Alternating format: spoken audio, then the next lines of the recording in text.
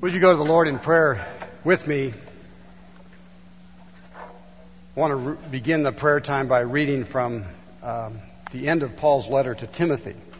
Please hear the word of the Lord as we pray. Fight the good fight of faith. Take hold of eternal life, to which you were called and for which you have made the good confession in the presence of many witnesses. Lord God, we're here today because we do want to fight the good fight of faith. We realize that none of us knows how long we have to fight that fight. It may be days, months, years, decades. We hope for a long life, but we really don't know. And Lord, as we've begun this new year, 2009, and as we've thought about the way we want to live this year, thank you for this season of looking at our lives and saying, how is it that we can live a no regrets life? And Lord, we realize that the best life possible is the life that you give, Jesus. You've promised us abundant life, rich life, full life, here and now. And Lord, we recommit ourselves in this hour to listening to your word and to seeking that life which you came to give. Father, as we look outside the walls of this building, this sanctuary, we realize that in here we can find peace, and it's good to be with our sisters and brothers. But outside, wow, there are temptations, there are troubles, there are trials. Our world, even as Scripture says, is groaning. It's in pain. And we feel that pain. Lord, help us not to be people who despair or get down because of the news. Help us to be your children of hope and light. And so we pray that when we go forth from here in just a few moments, we might radiate the presence of Christ. That we would be so filled with you, it would just bubble over as we go out into the world and touch others. Father, we pray for our world. We pray for the Congress. We pray for the President. All those who are making such huge decisions right now. Would you guide them, Lord, and help them? Not only that our country may be helped, but that we may be a blessing to others.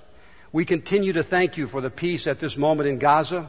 We pray, God, that the government there would step forth and do what they need to do so the UN can give supplies again. We lift up that special region of the world, Lord, but we're aware of so many other areas that need your touch and need peace and care. And we want to do what we can, Lord, so show us the way and help us to reach out in all the ways that we can.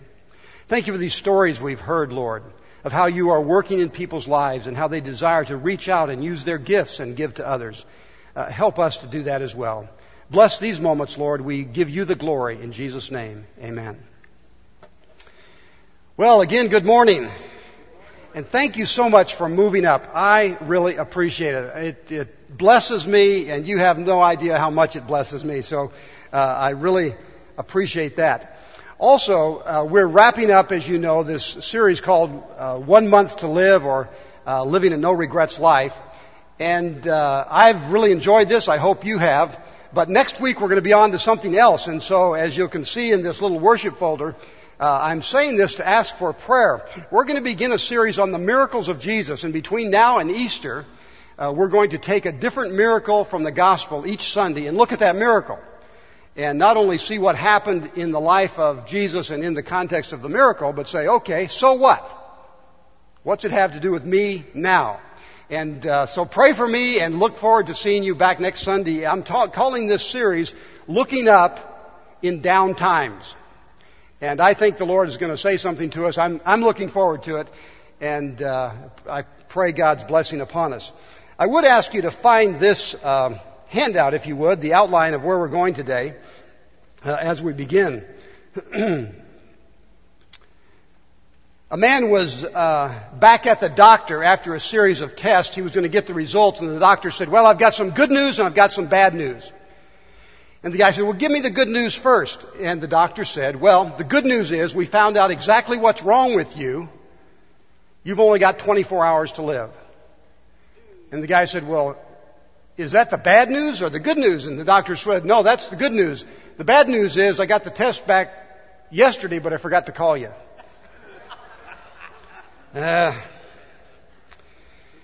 Well, we've been asking the question, if you only had 1 month to live, we're not condensing it to 24 hours, if you only had 1 month to live, what would you change in your life?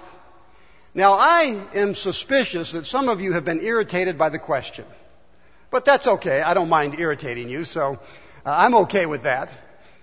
But as you think about that question, our question is not to irritate anybody. It's really to help us say, what's in my life that's good and what's in my life that's not good? Am I really living the kind of life I want to be living so that whenever the end comes, and the end does come, I can say I lived a no regrets life. I mean, wouldn't that be amazing to look back and say, there are very few things I'd change about my life if I had it to do over. That's really what's motivating us as we begin this new year. Now, you saw the video. Kuma is a man who's been in our church before. He's visiting here from India for about a year. He's studying over at Fuller. He's writing. He's been serving the Lord all his life. He and his wife were just a few blocks from here, walking across the street on the way to the grocery store a few weeks ago.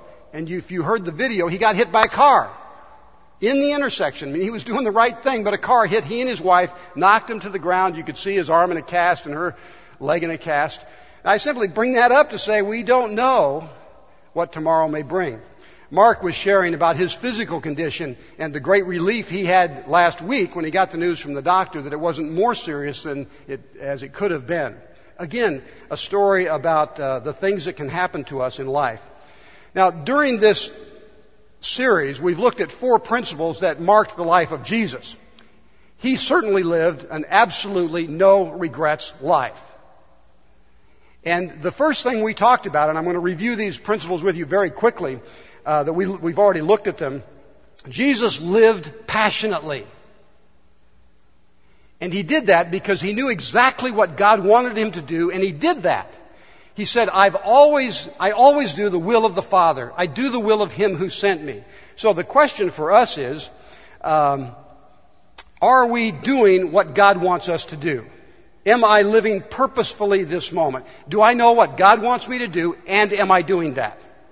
And I encourage you to explore your purpose in life. What is your mission? What are you supposed to be doing? From the little things in terms of how you greet people today to the big things in terms of your overall gifting and purpose. Secondly, we talked about loving passionately. Jesus loved people. In fact, He loved you and me so much that He died on the cross for us so that we could have eternal life. He gave His life for us. That was His major mission in life. And He did it because He loved people. So, the question is, are you living a life of love? Are you a loving person? We're going to talk more about that in just a minute. Thirdly, and I think I enjoyed this one the best, although it was the most difficult sermon for me in this series, was learn humbly. How many of you are really humble? Well, it's a tough one to answer, isn't it? Remember, we talked about the fact Jesus said, I am humble. Jesus said of Himself, I am humble. Come to me, for I am humble, and you can learn from me. But remember, we had that little game we played. I had you turn to your neighbor and say, I've got it. And your neighbor said what? No, you don't. Because the minute we think we've got it, we don't. So we talked about humility. We talked about pride, how to get rid of pride because it will pervert us. But I said to you at that time, living humbly is not thinking less of yourself. It's not thinking about yourself at all. And we wrestled with what does it mean to live humbly. And then last week, Eddie challenged us about leaving boldly. And I was glad that none of you got up and left boldly in the middle of the service. But he talked about legacy. What will we leave behind? What are folks going to be talking about us when we're gone? And he emphasized that idea of legacy. Now this morning, I want to use the little word life, L-I-F-E, and talk about 4 more things that are or could be in your life if you're living a life of no regrets. These are big things. And I'm thinking about puzzles today. How many of you, maybe I should ask it this way, does anybody here like to do puzzles? I'm going to put my hand down. But some of you do. I should have called you during the week. We have a picture of our church. We're going to put it up here. And this is a painting. In fact, Jackie in our office did this painting a few months ago. Remember, for our 125th anniversary. The painting's hanging out in the foyer if you want to look at it. But this is a picture of the painting. And we had that changed into a puzzle. You know, the Internet's an amazing thing. You can send off your picture and it'll be sent back to you as a puzzle. And I have this puzzle right here. Guess who got to put it together this week? My wife got this all set up. Joyce, I helped, right? We labored. My wife got this all set up. We ordered this 250-piece puzzle. It's very small, 10 by 14 inches. And she said, we need to get started on this. We've had it for weeks. I said, no, how hard could it be? 250 pieces. Just take us an hour or something, or a half hour. Just throw it together. Oh, my goodness. It's all I've done this weekend is put together a puzzle. And I'm not a puzzle person. But we're going to say more about the puzzle in a moment. But as you think of life, puzzle's not a bad metaphor or analogy, is it? We put the pieces of our life together. Life can be a puzzle. And this morning I'm going to talk about 4 pieces that really ought to be in all our lives. And I'm going to ask you at the end, are these pieces in your life? And then I'm actually going to have you take home a piece of this puzzle, but that's a little later on. So let's begin. The L, of course, stands for love. L-I-F-E. One of the pieces in our puzzle, if we're going to live a no regrets life, would be the piece called love. Now, you've heard lots of sermons on love. And I don't really want to put you to sleep right now, but let me just review so that you are reminded with me of what the Bible says about love. Just very quickly, bullet points. Jesus, of course, said there are 2 great commandments.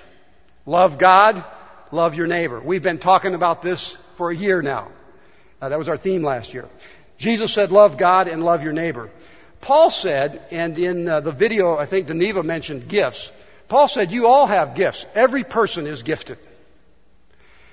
And what are some of the gifts? In fact, give me a little feedback. What are some of the gifts that people are given? You may have it or you may not, but just what are some gifts? Teaching.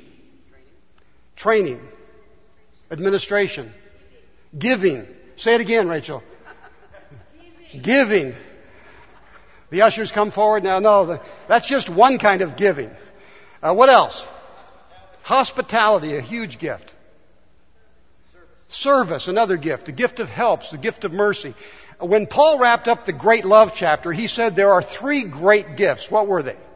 Faith, hope, and love. And the greatest of these is love.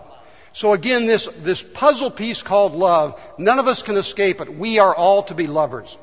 James, in his writing, said the royal law is to love your neighbor. He called it the royal law. Now, here's what I'd like to do. Listen carefully. I'll try to give clear instructions.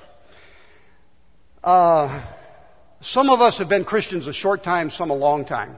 If you have been a committed follower of Jesus, that is, that you accepted Christ into your life 10 years ago or more, I'd like you to stand. So you would say, I'm a Christ follower for 10 years or longer. Would you stand?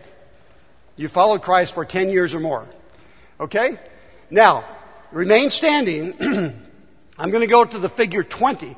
So if you've been following Christ for 20 years or less, please sit down. 20 years or more, stay up. Okay? Good. Now let's go to 30. Same thing. If you followed Christ for 30 years or less, you may be seated. If 30 years or more, you may stand. Okay? Now we're going to 40. You followed Christ for 40 years or more, remain standing. If not, sit down. Okay, we're going to 50. If you followed Christ for 50 years or more, stay standing. Okay, look around, folks. That's great, huh? Now let's go to 60. You'd say, I've been a Christ follower for 60 years or longer. All right, fabulous. We're going to 70. 70 years or longer that you've been a Christ follower. Wow. We're going to 80. 80 years or longer you've been a Christ follower. Dr. Holder standing. Doris Krause is standing. Yeah, amen. Is that something? Thank you. Wow. Thank you. You may be seated. That is amazing, isn't it? Now, there's lots of things we could say about that, but if you're sitting here and you're a younger person, you hear the word saints. It's a word we use in church. Nobody else uses it except for in New Orleans. You'll catch that later. There are some saints around you. Some folks it wouldn't be a bad idea to get to know because they've really lived for Christ a long time. 80 plus years. Is that something? Now, I most of all want to speak to you who have been Christians the longest. And I'm going to ask you a couple questions here, and I'm going to apply it in a couple of ways. My question is, have you lost your luster? Have you lost your luster? 2 explanations. I like cars, and I was thinking back to some old cars I've had Bill Woods has an old car here. His cars have lost their luster. I can tell you, I've seen them. The paint's faded. I think they're beyond polish. But if you've ever had an old car that's gotten dull, it doesn't shine anymore, if you get some rubbing compound or some kind of product from Pep Boys and you polish it, what happens? If it's a red car, the rag turns red, and what happens? It begins to shine. The luster comes back. Now, you can say the same thing about silver. Some of you ladies have probably not done cars, but this is an heirloom from my family. My grandmother on my dad's side had this in Glendale, and my mom passed it on to us. And you can see down here, it's lost its luster. This is silver, but it doesn't shine so well. Why not? Well, because it lost its luster. It needs polish. Now, Joyce kindly polished the top part here, and the luster came back. It began to shine again. Now, why am I talking about losing your luster? Because the reality is, it's easy. When you first meet Christ, you're excited. You say, my sins are forgiven. I feel free. I'm great. And you're just kind of walking on cloud nine. You shine. In fact, you may shine so brightly you knock people's eyes out. They say, go away, you're just too up on Jesus. But the longer you're a Christian, what happens? You might lose your luster. Heard that sermon before, heard all the sermons on love, heard the sermons on gift, heard the sermons on anything. And the shine is lost. Now, here's what John wrote, and he was following Christ for many years, maybe 8 decades. And he said this, he was writing to a church, he was writing to folks like us, and he said in the Revelation, you have forsaken your first love. Remember the heights from which you have fallen. Repent and do the things you did at first. Wow. Now, I'm just asking you this morning, as you live a no regrets life, a key puzzle piece in that life is to love. And it begins by loving God. Do you still passionately love God? Do you still love others? I'm not saying, do you know Jesus? Of course you do. But do you love Him? You remember how you used to love Him? And shouldn't you keep on loving Him like that? So that's the first piece of the puzzle. A no regrets life is a life of love. You've got to have that piece. Secondly, the I stands for what? The I stands for integrity. Hans, would you bring that thing up here for me? The I stands for integrity. Now, if you love the Lord like an angel on Sunday and you live like the devil on Monday, you don't have integrity. If you confess your sins in church and cuss with your friends at work, you do not have integrity. If you lift up your hands in worship in praise and you use your hands to hurt people during the week, you don't have integrity. If you give to God on Sunday, but you cheat your neighbor on Friday, you don't have integrity. Integrity is wholeness. It's soundness. It means what is on the outside is on the inside. That's integrity. Now, in the scripture that we have, this is from Mark chapter 12, verse 30. Would someone read this familiar passage? I'm going to draw. Somebody just read it real loudly.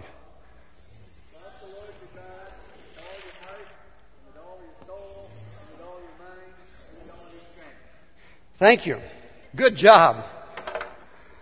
Now, as you look at that point in the sermon here, you've got this on your handout. I want you to circle or underline. The word all occurs how many times in this verse? 4. Thank you. So circle or underline the word all.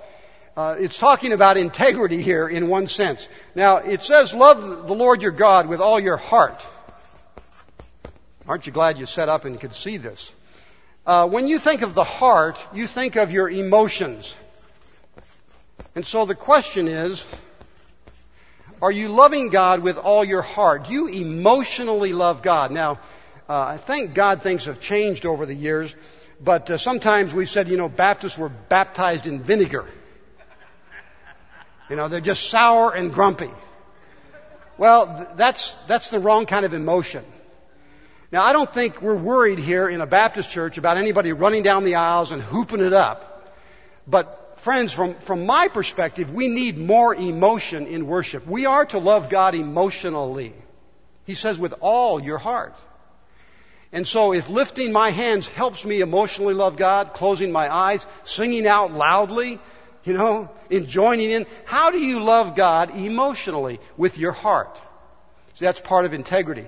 Now, the other thing he said, love God with your mind. I'm going to put the word head in here because they both have H and preachers like that. Or you could say your thoughts. Do you love God with your head or with your mind or with your thoughts? Now, this is an interesting one. You love God with your heart. You love God with your mind and your thoughts. I'm sure this would never happen to you because you're all Christians. But let's say I'm on Colorado Boulevard in the hottest day of July or August, and I'm watching the parade of beautiful people go by. And there's a beautiful young lady going by, and she's just sensual, beautiful. She's well dressed, but not with much. Do you get the idea, or should I go on? I think I need to go on. Some folks are just, their mouths are open. Anyhow, so I see this beautiful person going by. Is it wrong to see her? Or if you're, maybe him, depending on your gender here. Is it wrong to see that beautiful person, even if they're provocative and sensual? Is it wrong for me to see them? You can't help it. That's not wrong. The problem is what I do in my head, isn't it? My thoughts. So let me ask you about your thought life. Your fantasy life. Because you see, that's what God is talking about when He says, love God with all your head, with all your mind. What about your thought life? Do you control it? Paul wrote these words, 2 Corinthians 10:5. He said, we, not just him, we Christians take captive every thought to make it obedient to Christ. Really? We take captive every thought to make it obedient to Christ? Wow, that would be integrity. If I just don't have bad thoughts anymore. That is possible, to bring your thoughts under the will of God and into the will of God. So that has to do with integrity as well. And then he talks about the soul. And we might put down the word here. We'll put soul here. Or your spirit, we could say. And that's the spiritual part of you. You love God with your soul, with your spirit. And that's probably where we go. That's probably the easiest one for us to think about. Love God with all your soul or all your spirit. The psalmist said in Psalm 42, as the deer pants for the streams of water, get the image of hot day, a thirsty deer comes upon a stream. As the deer pants for streams of water, so my soul pants for you, O God. Wow. I long for God. That's pretty powerful. My spiritual longing.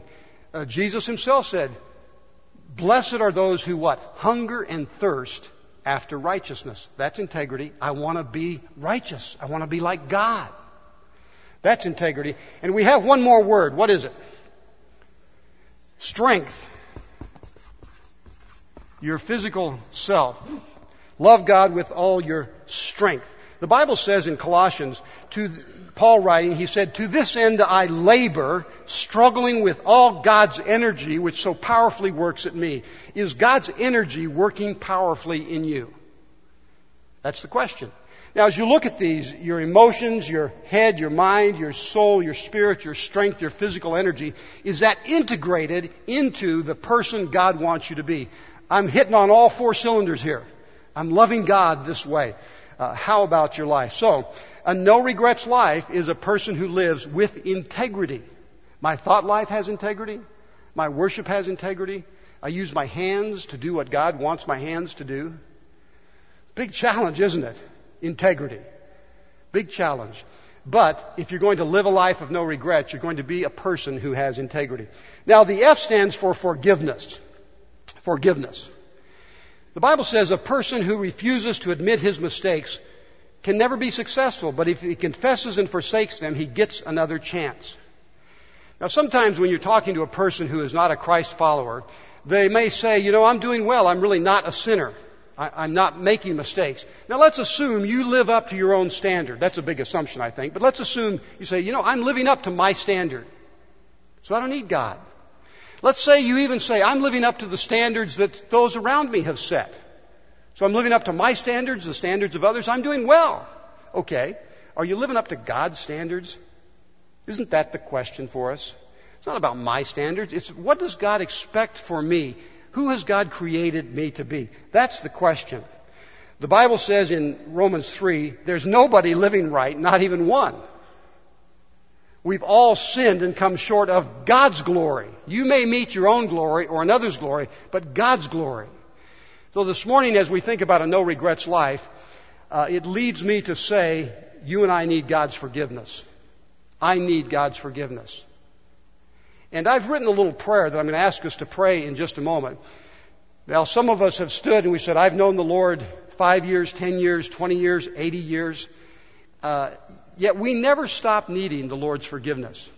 It may be that you're here for the first time in exploring Christianity. You're not sure about faith. I'd ask you to pray this prayer, if you're sincere, to open your life and say, God, I need your forgiveness.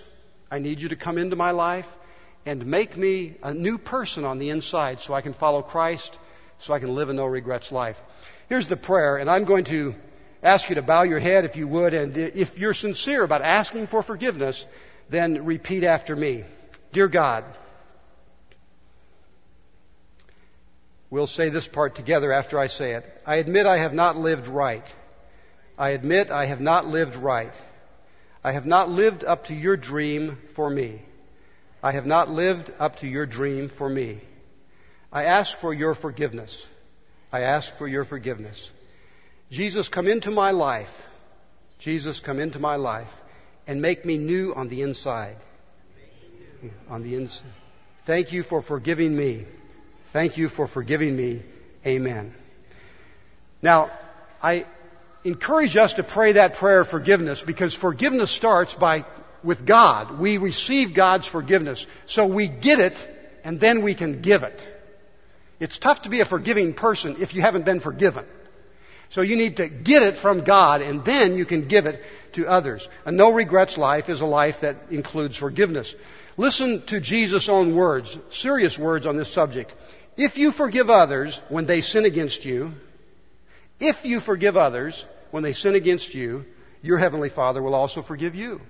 But if you do not forgive others their sins, your Father will not forgive you your sins. That's why I say a no regrets life includes forgiveness.